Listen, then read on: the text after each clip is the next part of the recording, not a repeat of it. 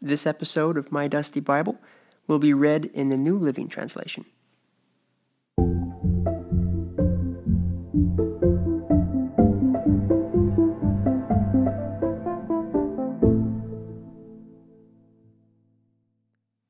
This letter is from Peter, an apostle of Jesus Christ. I am writing to God's chosen people who are living as foreigners in the provinces of Pontus, Galatia, Cappadocia, Asia, and Bithynia. God the Father knew you and chose you long ago, and His Spirit has made you holy.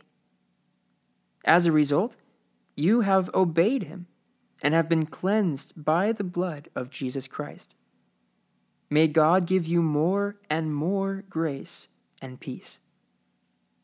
All praise to God, the Father of our Lord Jesus Christ. It is by His great mercy that we have been born again, because God raised Jesus Christ from the dead. Now we live with great expectation, and we have a priceless inheritance, an inheritance that is kept in heaven for you, pure and undefiled, beyond the reach of change and decay. And through your faith, God is protecting you by His power until you receive this salvation, which is ready to be revealed on the last day for all to see. So be truly glad. There is wonderful joy ahead, even though you must endure many trials for a little while. These trials will show that your faith is genuine. It is being tested as fire tests and purifies gold, though your faith is far more precious than mere gold. So when your faith remains strong through many trials, it will bring you much praise and glory and honor on the day when Jesus Christ is revealed to the whole world. You love Him, even though you have never seen Him. Though you do not see Him now, you trust Him, and you rejoice with a glorious, inexpressible joy. The reward for trusting Him will be the salvation of your souls. This salvation was something even the prophets wanted to know more about when they prophesied about this glorious salvation prepared for you. They wondered what time or situation the Spirit of Christ within them was talking about when He told them in advance about Christ's suffering and His great glory afterward. They were told that their messages were not for themselves, but for you. And now this good news has been announced to you by those who preached in the power of the Holy Spirit sent from heaven. It is all so wonderful that even the angels are eagerly watching these things happen. So prepare your minds for action and exercise self-control. Put all your hope in the gracious salvation that will come to you when Jesus Christ is revealed to the world. So you must live as God's obedient children. Don't slip back into your old ways of living to satisfy your own desires. You didn't know any better then, but now you must be holy in everything you do, just as God who chose you is holy. For the Scriptures say, "You must be holy because I am holy." And remember that the Heavenly Father to whom you pray has no favorites. He will judge or reward you according to what you do. So you must live in reverent fear of Him during your time here as temporary residents. For you know that God paid a ransom to save you from the empty life you inherited from your ancestors. And it was not paid with mere gold or silver, which lose their value. It was the precious blood of Christ, the sinless, spotless Lamb of God. God chose Him as your ransom long before the world began. But now in these last days, he has been revealed for your sake. Through Christ, you have come to trust in God, and you have placed your faith and hope in God because he raised Christ from the dead and gave him great glory. You were cleansed from your sins when you obeyed the truth. So now you must show sincere love to each other as brothers and sisters. Love each other deeply with all your heart, for you have been born again, but not to a life that will quickly end. Your new life will last forever, because it comes from the eternal, living Word of God. As the Scriptures say, people are like grass. Their beauty is like a flower in the field. The grass withers, the flower fades, but the word of the Lord remains forever. And that word is the good news that was preached to you. So get rid of all evil behavior. Be done with all deceit, hypocrisy, jealousy, and all unkind speech. Like newborn babies, you must crave pure spiritual milk so that you will grow into a full experience of salvation. Cry out for this nourishment now that you have had a taste of the Lord's kindness. You are coming to Christ, who is the living cornerstone of God's temple. He was rejected by people, but he was chosen by God for great honor. And you are living stones that God is building into his spiritual temple. What's more, you are his holy priests. Through the meditation of Jesus Christ, you offer spiritual sacrifices that please God.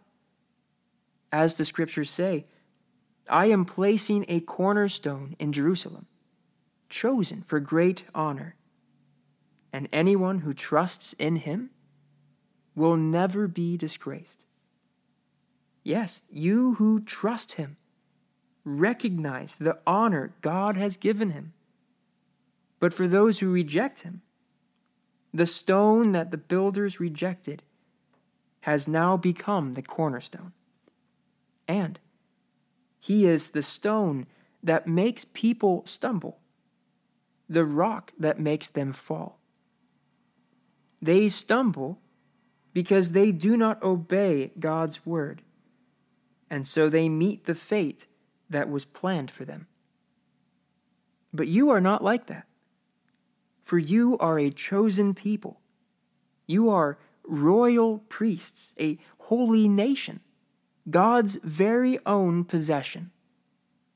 As a result, you can show others the goodness of God, for he has called you out of the darkness into his wonderful light. Once you had no identity as a people. Now you are God's people. Once you received no mercy. Now you have received God's mercy. My dear friends, I warn you as temporary residents and foreigners to keep away from worldly desires that wage war against your very souls. Be careful to live properly among your unbelieving neighbors. Then, even if they accuse you of doing wrong, they will see your honorable behavior, and they will give honor to God when he judges the world. For the Lord's sake, submit to all human authority, whether the king as head of state or the officials he has appointed. For the king has sent them to punish those who do wrong and honor those who do right. It is God's will that your honorable lives should silence those ignorant people who make foolish accusations against you. For you are free, yet you are God's slaves. So don't use your freedom as an excuse to do evil. Respect everyone and love the family of believers. Fear God and respect the king. You who are slaves must submit to your masters with all respect. Do what they tell you, not only if they are kind and reasonable, but even if they are cruel. For God is pleased when, conscious of his will, you patiently endure unjust treatment. Of course, you get no credit for being patient if you are beaten for doing wrong. But if you suffer for doing good and endure it patiently, God is pleased with you. For God called you to do good, even if it means suffering, just as Christ suffered for you. He is your example, and you must follow in his steps. He never sinned, nor ever deceived anyone.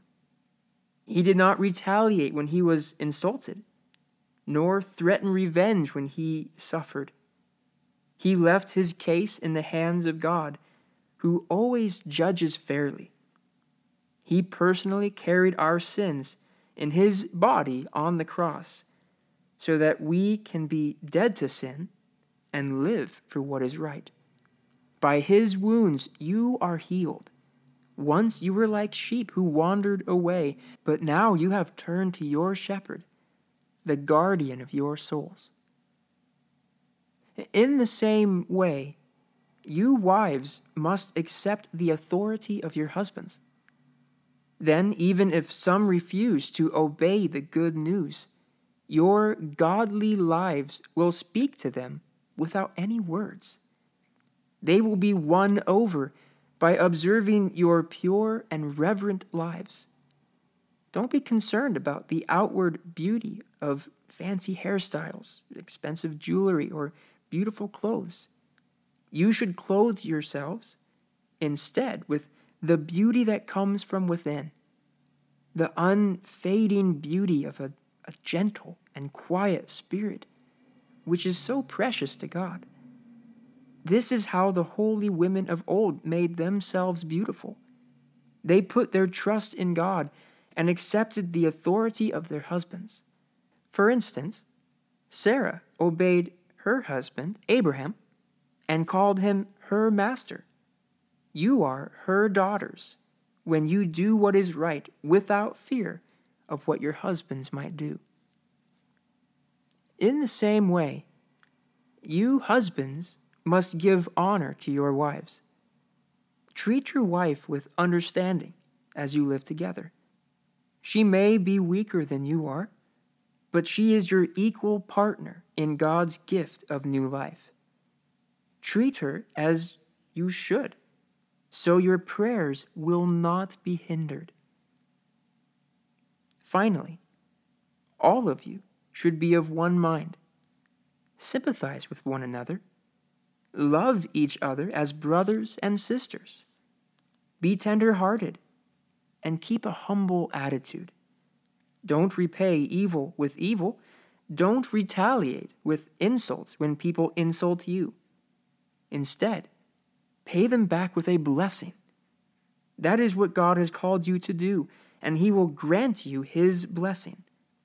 For the scriptures say, if you want to enjoy life and see many happy days, keep your tongue from speaking evil and your lips from telling lies.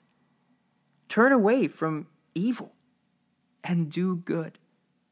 Search for peace and work to maintain it. The eyes of the Lord watch over those who do right, and his ears are open to their prayers. But the Lord turns his face against those who do evil. Now, who will want to harm you if you are eager to do good? But even if you suffer for doing what is right, God will reward you for it. So don't worry or be afraid of their threats. Instead, you must worship Christ as Lord of your life. And if someone asks about your hope as a believer, always be ready to explain it. But do this in a gentle and respectful way. Keep your conscience clear. Then if people speak against you, they will be ashamed when they see what a good life you live because you belong to Christ. Remember, it is better to suffer for doing good, if that is what God wants, than to suffer for doing wrong. Christ suffered for our sins once for all time. He never sinned, but he died for sinners to bring you safely home to God. He suffered physical death, but he was raised to life in the Spirit. So he went and preached to the spirits in prison, those who disobeyed God long ago when God waited patiently while Noah was building his boat. Only 8 people were saved from drowning in that terrible flood. And that water is a picture of baptism, which now saves you not by removing dirt from your body, but as a response to God from a clean conscience. It is effective because of the resurrection of Jesus Christ. Now Christ has gone to heaven. He is seated in the place of honor next to God, and all the angels and authorities and powers accept his authority. So then, since Christ suffered physical pain, you must arm yourselves with the same attitude he had, and be ready to suffer too. For if you have suffered physically for Christ, you have finished with sin. You won't spend the rest of your lives chasing your own desires, but you will be anxious to do the will of God. You have had enough in the past of the evil things that godless people enjoy, their immorality and lust, their feasting and drunkenness and wild parties, and their terrible worship of idols. Of course, your former friends are surprised when you no longer plunge into the flood of wild and destructive things they do. So they slander you. But remember that they will have to face God, who stands ready to judge everyone, both the living and the dead. That is why the good news was preached to those who are now dead. So although they were destined to die like all people, they now live forever with God in the Spirit. The end of the world is coming soon. Therefore, be earnest and disciplined in your prayers. Most important of all, continue to show deep love for each other. For love covers a multitude of sins. Cheerfully share your home with those who need a meal or a place to stay. God has given each of you a gift from his great variety of spiritual gifts. Use them well to serve one another. Do you have the gift of speaking? Then speak as though God himself were speaking through you. Do you have the gift of helping others? Do it with all the strength and energy that God supplies. Then everything you do will bring glory to God through Jesus Christ. All glory and power to him forever and ever. Amen. My dear friends, don't be surprised at the fiery trials you are going through, as if something strange were happening to you. Instead, be very glad, for these trials make you partners with Christ in his suffering, so that you will have the wonderful joy of seeing his glory when it is revealed to all the world. If you are insulted because you bear the name of Christ, you will be blessed, for the glorious Spirit of God rests upon you. If you suffer, however, it must not be for murder, stealing, making trouble, or prying into other people's affairs. But it is no shame to suffer for being a Christian. Praise God for the privilege of being called by his name. For the time has come for judgment, and it must begin with God's household. And if judgment begins with us, what terrible fates awaits those who have never obeyed God's good news? And also, if the righteous are barely saved, what will happen to godless sinners? So if you are suffering in a manner that pleases God, keep on doing what is right and trust your lives to the God who created you, for he will never fail you. And now, a word to you who are elders in the churches. I, too, am an elder and a witness to the sufferings of Christ. And I, too, will share in his glory when he is revealed to the whole world. As a fellow elder, I appeal to you. Care for the flock that God has entrusted to you. Watch over it willingly, not grudgingly, not for what you will get out of it, but because you are eager to serve God. Don't lord it over the people assigned to your care, but lead them with your own good example. And when the great shepherd appears, you will receive a crown of never-ending glory and honor. In the same way, you who are younger must accept the authority of the elders. And all of you, dress yourselves in humility as you relate to one another. For God opposes the proud, but gives grace to the humble. So humble yourselves under the mighty power of God, and at the right time he will lift you up in honor. Give all your worries and cares to God, for he cares about you. Stay alert. Watch out for your great enemy, the devil. He prowls around like a roaring lion, looking for someone to devour. Stand firm against him and be strong in your faith. Remember that your family of believers all over the world is going through the same kind of suffering that you are. In his kindness, God called you to share in his eternal glory by means of Jesus Christ. So after you have suffered a little while, he will restore, support, and strengthen you, and he will place you on a firm foundation. All power to him forever. Amen. I have written and sent this short letter to you with the help of Silas, whom I commend to you as a faithful brother. My purpose in writing is to encourage you and assure you that what you are experiencing is truly part of God's grace for you. Stand firm in this grace. Your sister church here in Babylon sends you greetings, and so does my son, Mark. Greet each other with a kiss of love. Peace be with all of you who are in Christ.